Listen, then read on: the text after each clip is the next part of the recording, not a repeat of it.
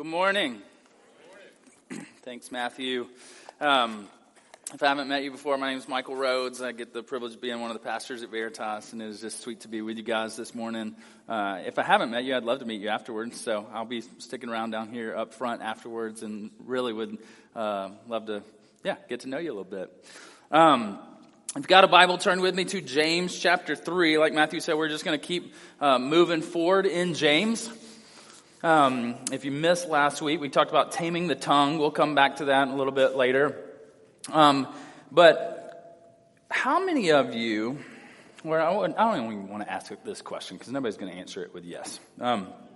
So nobody starts off life thinking, I want my life to be chaotic and evil, right? Like, now you're like, oh, now I know why you didn't ask that question, right? No, nobody starts that way, right? Like, nobody's holding their, little newborn baby boy, man, I can't wait for your life just to be chaotic and out of order, right? Like, nobody's doing that. Like, you don't hold your little baby girl and say, oh, I can't wait until you're, just evil and wicked and vile all the time, right? Now we know, they're little sinners, right? They become, that's their nature, right? But nobody starts out life thinking, I'm going to end up in a terrible place, right? Nobody does that. Nobody says, oh, I can't wait to go to prison because of my greed. I can't wait to just be completely in over my head in debt because I was looking at what everybody else had and I wanted what everybody else had. And I couldn't practice contentment, but that's where I ended up. Nobody starts that way. Nobody says, man, I can't wait to have an affair and wreck my family. Nobody begins in that place. Nobody begins to think, I can't wait to be a self-centered jerk and make everybody else around me miserable. I can't wait to be a ball of anxiety and anger because my family's pace of life is fully out of control. Nobody starts that way, but why is it that a lot of people end that way? Or maybe not just end that way, but the middle of their life becomes that way. How do you avoid ending up in that spot? And we can think oh, I know people that have done that, but are you okay with the trajectory of your life this morning? Is the trajectory that you're on trending toward godliness? Or is it trending toward chaos and evil? Some of you are I can't see evil in my future, right? But maybe the trend is oh, I'm not content. I'm hurting. And that's lead to these addictions or these things. And then you're how did my life end up in this spot? If that's not where people want to end up, how do you avoid that kind of chaos in your life? How do you avoid a chaotic and wicked life? That's what we're going to look at this morning in James chapter 3. So again, if you're sitting there going, that's not me, hang on, because for all of us in this room, it could be, including myself. It absolutely could be. So how do we avoid getting there? All right, let's look. James chapter 3, we're going to start in verse 13 this morning. It says this, Who is wise and understanding among you? By his good conduct, let him show his works in the meekness of wisdom. So James is saying, hey, if you're looking for a wise and understanding person, what should you look for? And remember, if you go back, it's not going to be on the screen, but in James chapter 3, verse 1, it says, Not many of you should become teachers, my brothers, for you know that we who teach will be judged with greater strictness. So in this chapter, James is saying, hey, let's talk about the people who influence us, the people who teach us, the people whose life that we want to attach to and follow. And last week, if you listened online, what you heard was, hey, if you're going to look for a certain teacher, you got to look for a teacher who uses their words properly. But now he's going to take it a step further this week because he says, who's wise and understanding among you? Now, the word wise there, the technical idea was for the Jews, and they were looking for who is like the scribe or the rabbi or the teacher that they were going to attach to and follow. Remember, Jesus calls his early disciples and he says, follow me. That was kind of a Jewish practice. Like, hey, attach yourself to this teacher that you want to be like, that you want to be influenced by, and you follow his way of life. And when this group of people that James is writing to hears that word wise used in this way, they're like, oh, he's talking about people that we can attach our lives to. So if you're looking for that, what should you be looking for? Last week, you should be looking for somebody who has tamed their tongue because the gospel has got a hold of their heart. But now he takes it a step further. Now, we need to know what we're talking about when it comes to wisdom here. Because wisdom, we have a lot of thoughts in our minds about what wisdom could be. Now, James has already addressed this in chapter 1, but this was the kind of the definition that we gave about wisdom in chapter 1. That wisdom is understanding how to practically use truth in life. Understanding how to practically use truth in life. It's not just that you know something. It's not that you just have intelligence, that you're just smart. Wisdom is, I know how to actually put that into practice. Sometimes when we think about wisdom, we may think of it this way. This illustration may help. If you go to a really busy airport, so if you go to O'Hare Airport, and you're there, and you're just standing, and you're looking out the window, and you see planes. They just seem like they're coming from everywhere. There's people all on the ground. The planes are taxiing all over tons of runways. You're like, how do they do that? How do they pull this off? Now, if you were able, I have a guy in my connection group that's an air traffic controller. Now, if I could go up into his tower and I could be like, oh, now this makes a little more sense, right? It makes a little bit more sense how you guys are directing this thing. That's still not wisdom. Because we think of wisdom as like, oh, you have a new perspective and you can look down and now you have all this knowledge of where these planes are coming from and all this information. But I don't want us to think about wisdom from like, oh, I don't have a clue being inside the airport. Now I have understanding being in the tower. Wisdom is more like driving a car. Wisdom is more like driving a car where you have to make appropriate responses as things happen. You have to know when to slow down. You need to know your distance and the decisions that you're making. But when you're driving a car, now some of you may be like this, but not many of you are driving a car thinking like a mechanical engineer. How is this engine working right now as I'm driving down the interstate in snow? Some of you are elbowing your husbands right now who are like very engineer minded, right? You're like, oh yeah, you do that, right? But you're not thinking about all those things, or the civil engineer who put this lane right here and this, like, you're not thinking about all that stuff. You're thinking about, oh, how do I drive? And when this car pulls out, I need to slow down or I need to speed up. You're thinking about, oh, I'm going to take what I know and actually appropriately respond. That's what we're talking about when we talk about wisdom. Good driving is seeing what's around you and making appropriate responses. If you're looking for a wise teacher, I'm going to take it beyond a wise teacher, because we're all teachers in some way. A kid's following you, a grandkid's following you, somebody at your work's looking at you. We're all influential. So what does it look like for us to be wise and understanding people? Is it your intelligence? No. It's not just the claims that you have, your reading list, advanced degrees, or even that you're just like older in years.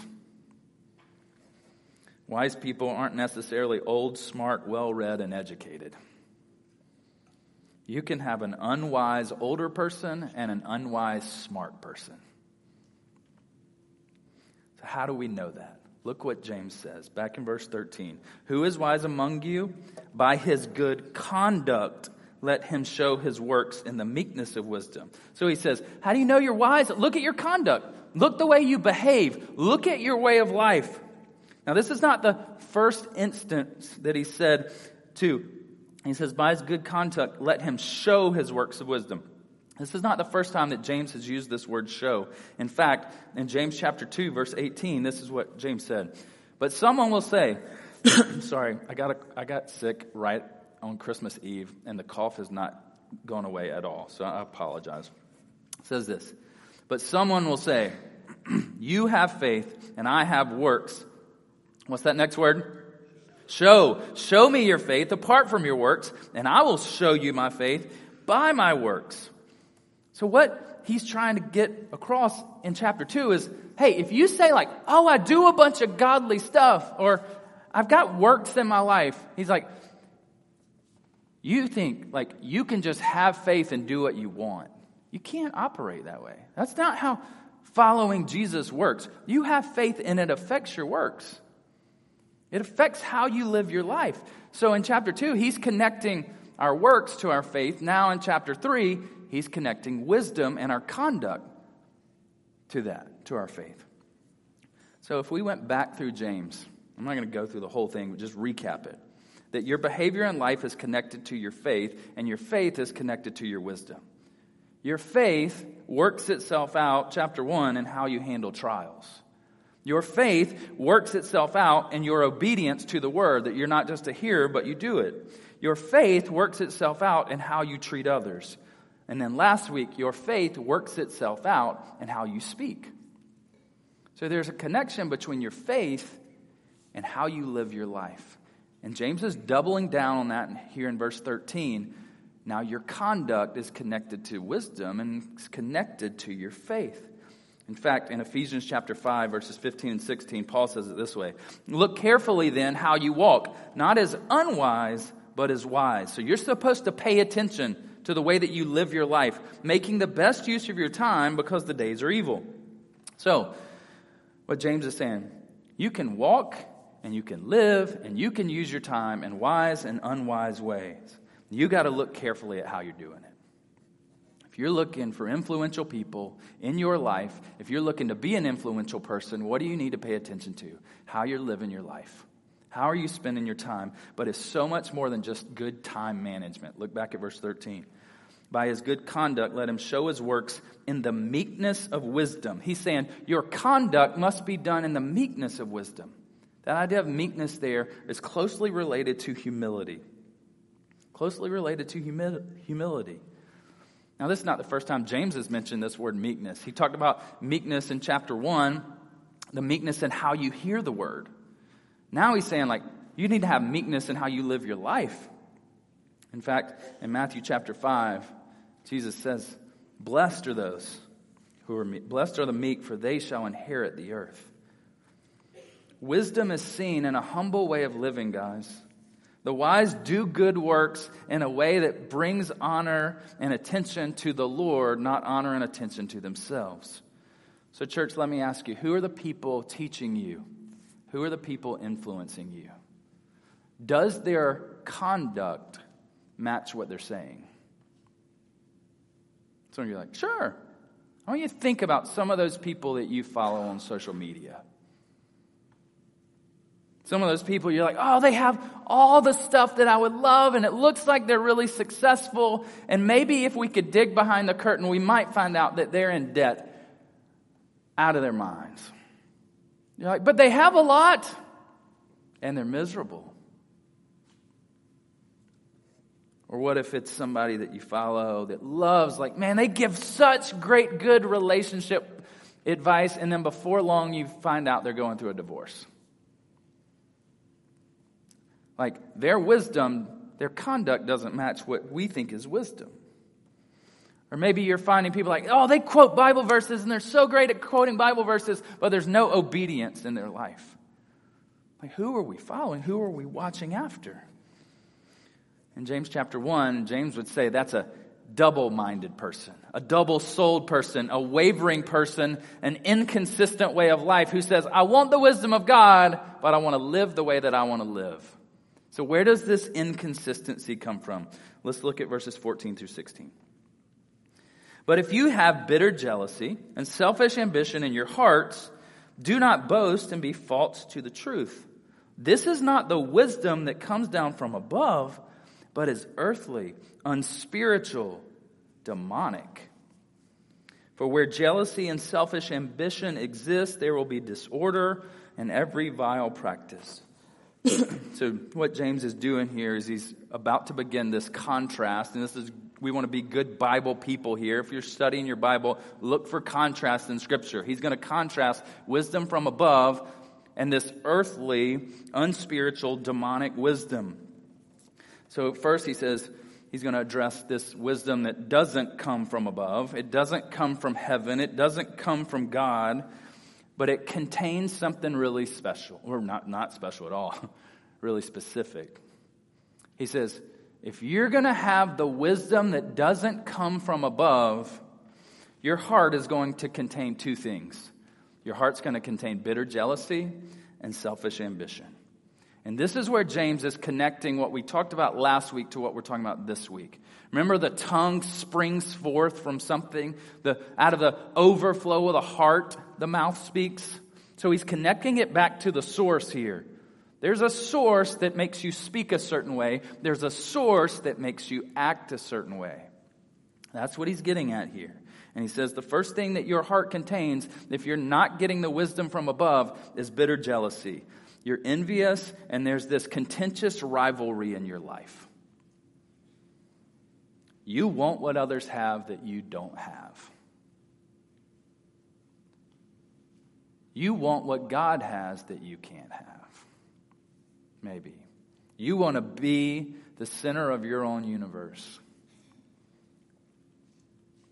And then you become bitter, and you become resentful of others. You become resentful of the things that they have. And it may be material things. It may be power, influence, significance, recognition. And then you that bitterness builds up into this root of hate in your life. And you're like, I don't like them anymore because of what they have. And you want it so bad. So you hate it. And then before long, you end up going after them and taking those people down because you wanted something so bad. He goes, if that's how you're going to operate, you need to know that is not wisdom that's coming from above. That's bitter jealousy, because we end up thinking that we are our highest end in life. Oh, this world was centered around me. And God's going, no. It never was about you. In the beginning, God. Like before creation, it was God. And he says, so if your heart contains bitter jealousy, you're getting wisdom from somewhere else other than God. If your heart also contains selfish ambition, you're getting wisdom from somewhere else other than God. This idea of wisdom is pushing forward our own agenda. Now, the key here is selfish ambition. There's nothing wrong with ambition in life. Sometimes as Christians, we go like, oh, you shouldn't even have ambition. It should be all about God. Yes, it should be all about God. And you can have ambitions in your life. But what James is getting at here is like, you shouldn't have selfish ambition. Ambition is centered around what you desire in life. But it should be about what God is desiring in life. And we think that our lives, we're the center of the universe. And we're going to fulfill our desires because our uppermost calling in life is to please ourselves. Guys, that is not wisdom from above. Because he goes on to say like, oh, these motivations that demonstrate this lack of godly wisdom is not simply a lack of wisdom, though. It's actually much worse. You're not just lacking some wisdom. It's actually far worse than that. Look back to this. It says, this is not the wisdom that comes down from above, but is earthly, unspiritual, demonic. There is a way of living that's marked by bitter jealousy and selfish ambition that isn't simply lacking wisdom. It's earthly, it's unspiritual, and it's demonic. Now that's one of those words you're like, whoa, what are we talking about this morning, all right? We're talking about a way of life that doesn't line up with God's wisdom. And God says, there's no neutral wisdom. It is God's wisdom or it's demonic wisdom.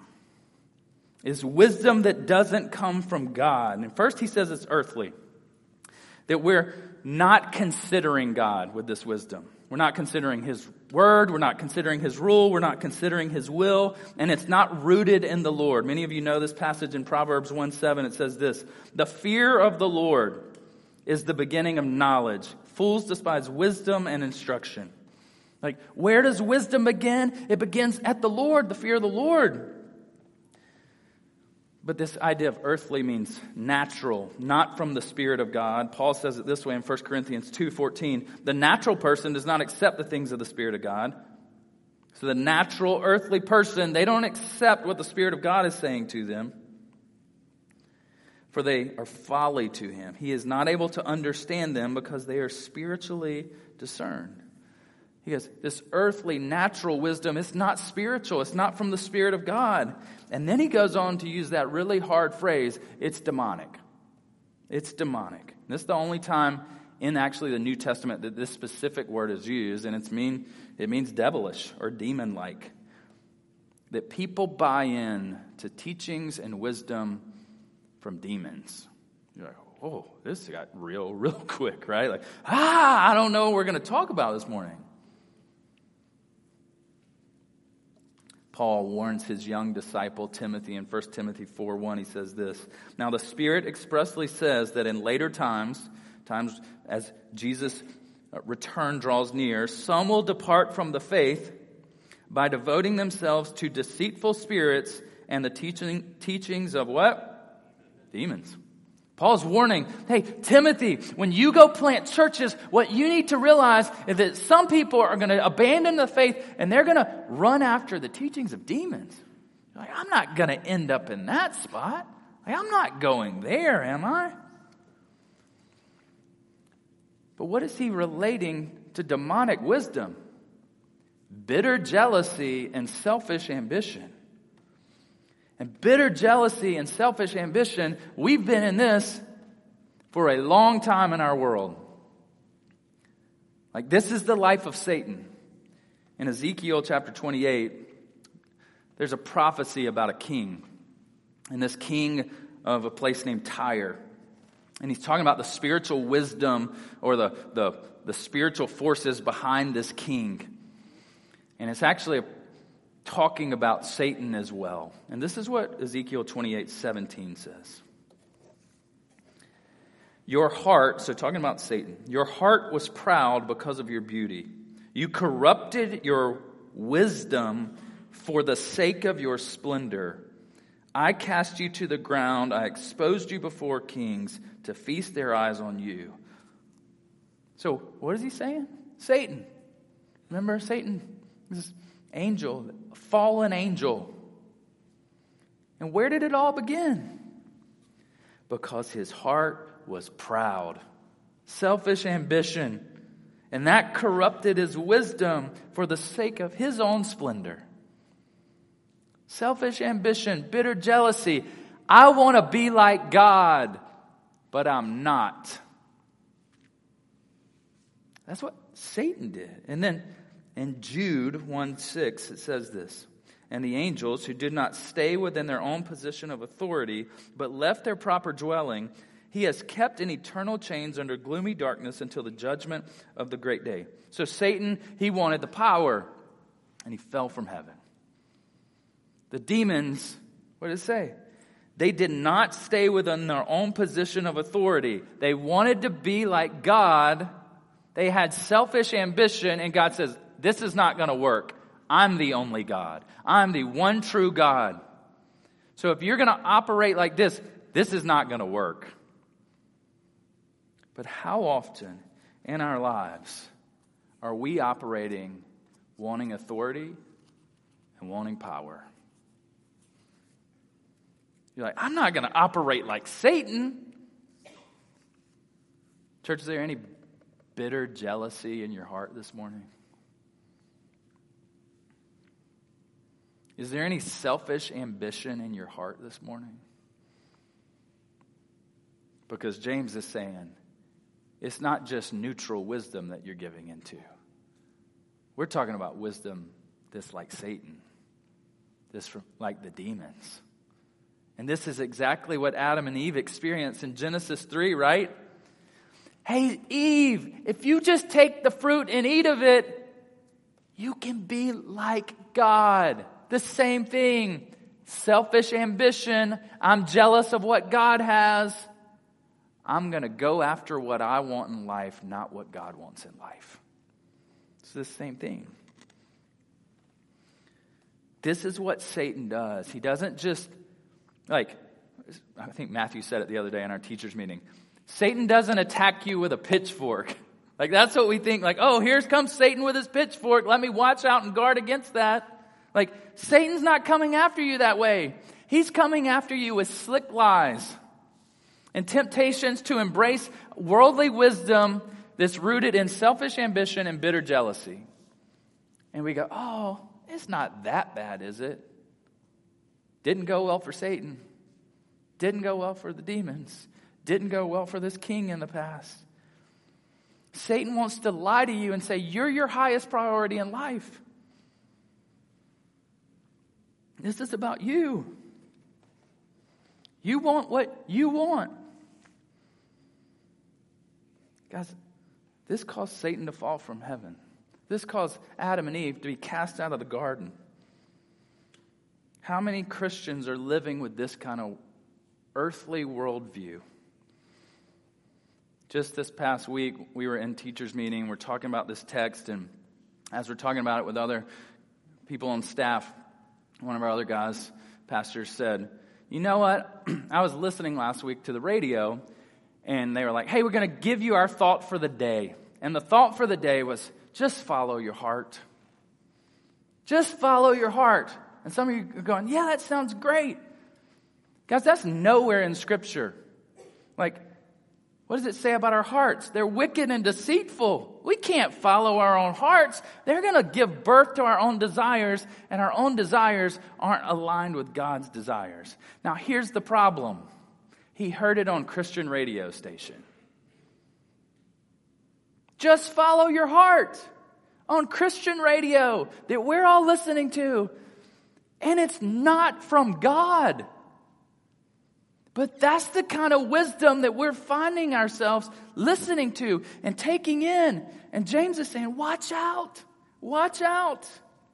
Like nobody in this room this morning, I said, like, how many of you want demonic wisdom in your life? Like, please don't raise your hand. That's a terrible thing to raise your hand about, right? Like, how many of you want unspiritual wisdom in your life? Nobody's going to raise their hand. How many of you want earthly wisdom in your life? I don't think anybody's going to raise their hand. But I think a lot of demonic wisdom is baptized in Christian language. Just follow your heart. Well, God cares about our hearts. Yeah. And God cares about a regenerated heart through the Holy Spirit. God doesn't want you just to be happy in this life. Because we think this life is all that matters and we're just going to invest just in this life and the things that make us happy. And we've made life about us and our selfish ambitions and not about Him. Well, if it feels right, it must be right. That is a lie. That is demonic wisdom that we're believing. Well, God made me this way. He gave me these feelings. And if I feel this, it must be right. What? That's a lie. But we just baptize earthly demonic wisdom in Christian language. Guys, Satan is going to tempt you subtly with slick lies. Tempt you to embrace phrases and words and ideas that sound and look biblical, but are actually opposed to the Bible. He wants you to follow your deceitful heart. He wants you to do what feels right. He wants you to reject God's authority and God's word and exalt yourself. And this is earthly, unspiritual, demonic wisdom. So while nobody's sitting here this morning saying, I want demonic wisdom, are there any areas of your life where you're rooted in bitter jealousy and selfish ambition? That's a great thing for you to think about as you go home today. You're like, oh, I don't want demonic wisdom, but it's rooted in the same thing. Now, by God's grace, my hope is that you confess and you repent of that this morning. But we're not just going to leave it like, oh, this is heavy, right? There's good news. Good news. But it actually tells you where this is going to lead you before you get to the good news. Go back to verse 16.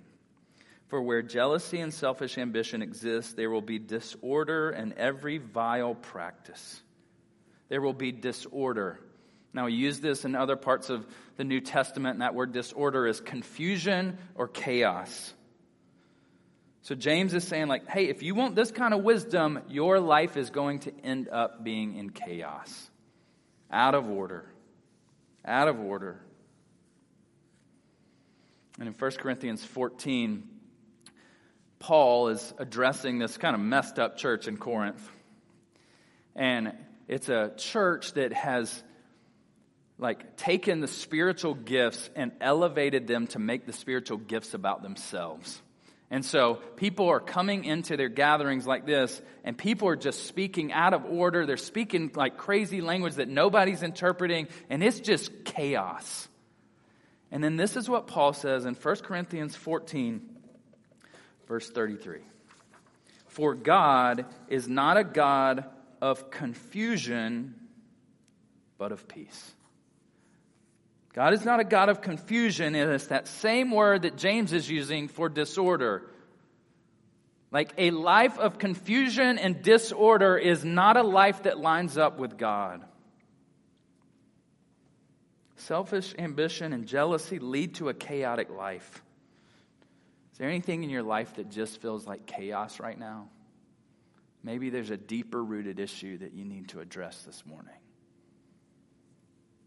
But it's not that just jealousy and selfish ambition lead to confusion and disorder. It's actually what leads to, what James says is every vile practice, everything that's ethically wicked and bad comes from this.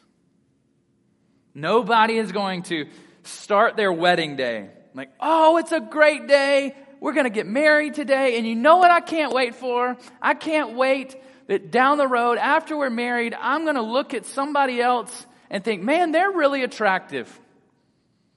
And you know what I hope happens? I hope that I have an affair with that person. And that it ruins our family's lives and just messes everything up. Like nobody's going to do that, right? Nobody is going to end up doing that. But guys, that's what bitter jealousy and selfish ambition can lead to. Nobody starts that way, but this is where this wisdom that doesn't come from above leads to.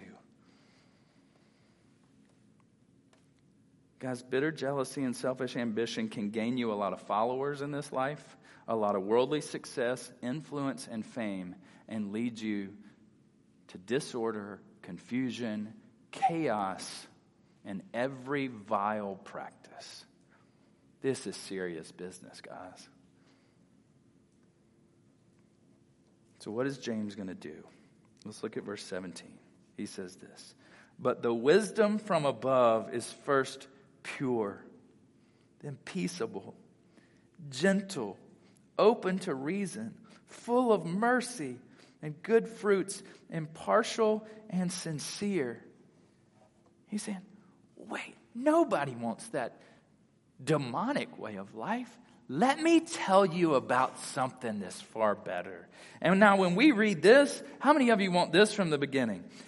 Purity, peace, gentleness, open to reason, full of mercy, good fruits, impartial and sincere. How many of you want that kind of life? Yeah, of course.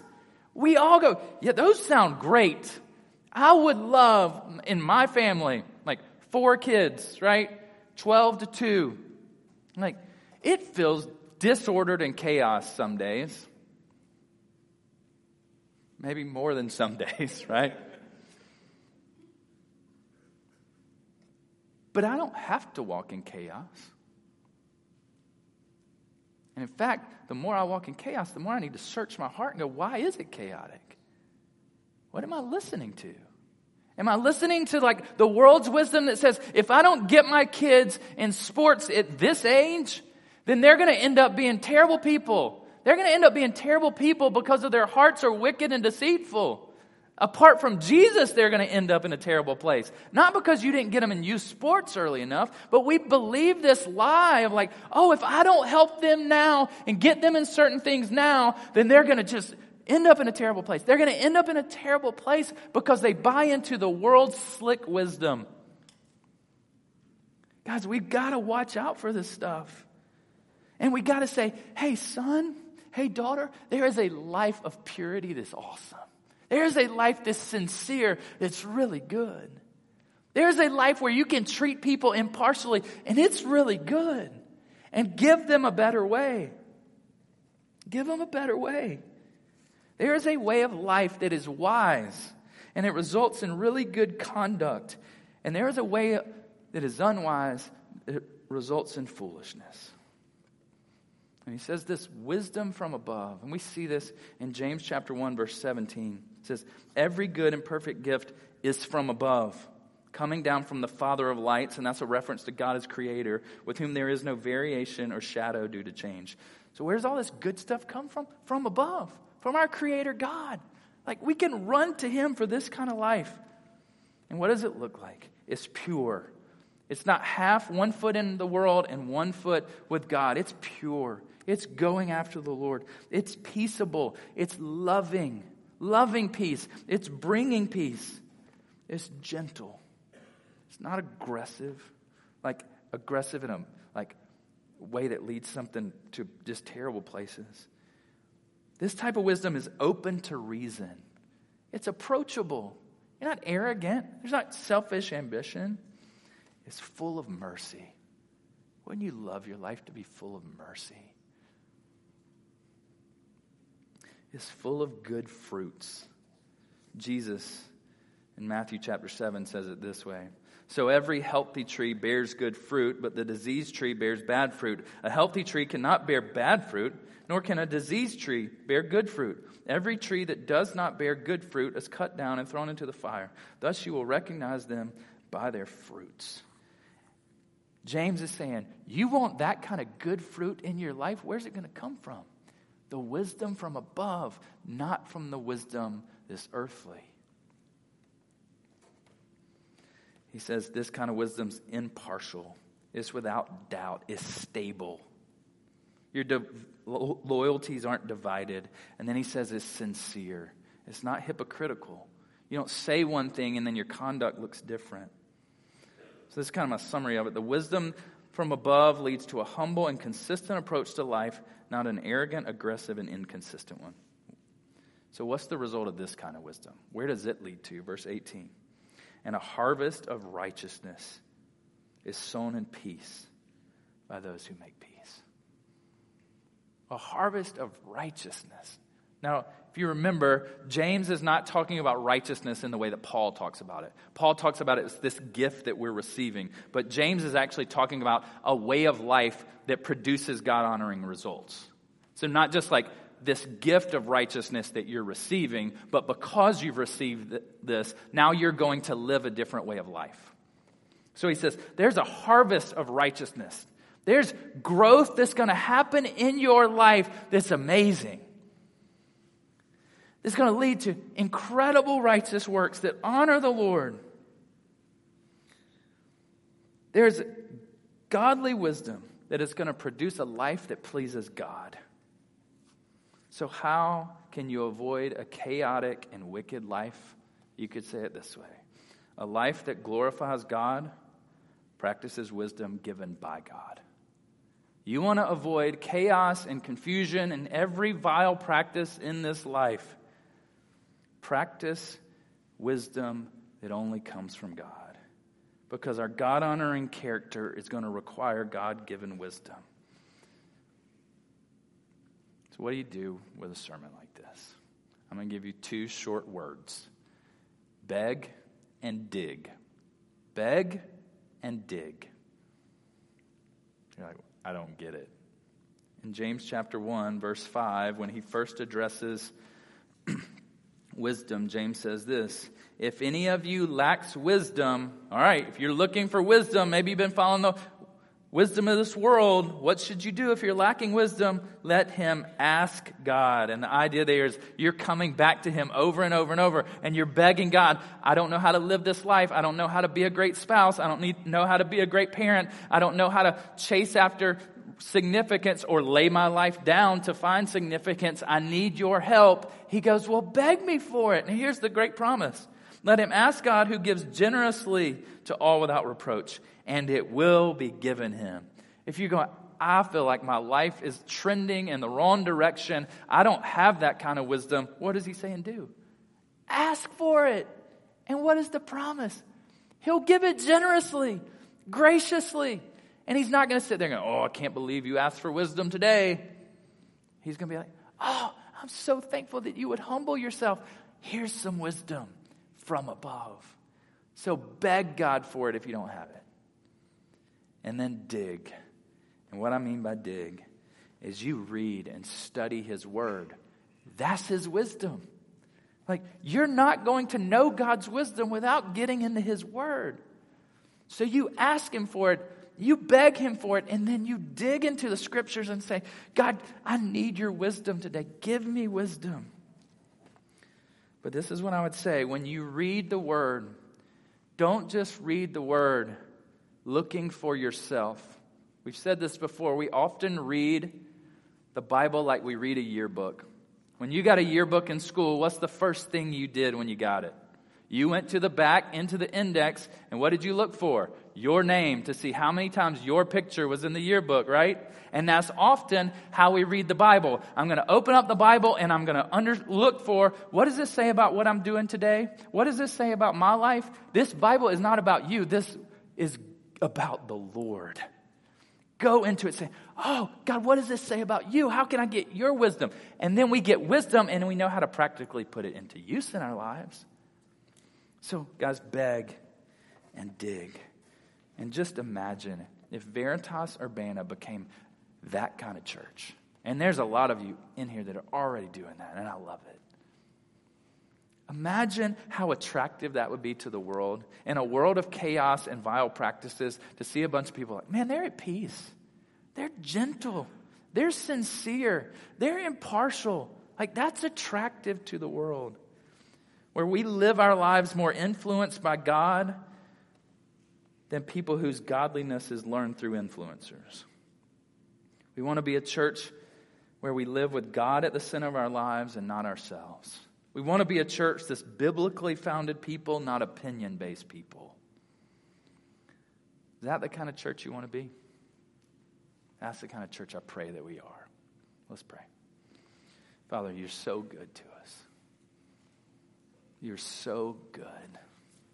You're so kind. Thanks for showing us how Satan wants to lie to us and tempt us. Father, I pray that we wouldn't be driven by fear of what life could become, but we would be driven centering our lives around you because you are everything.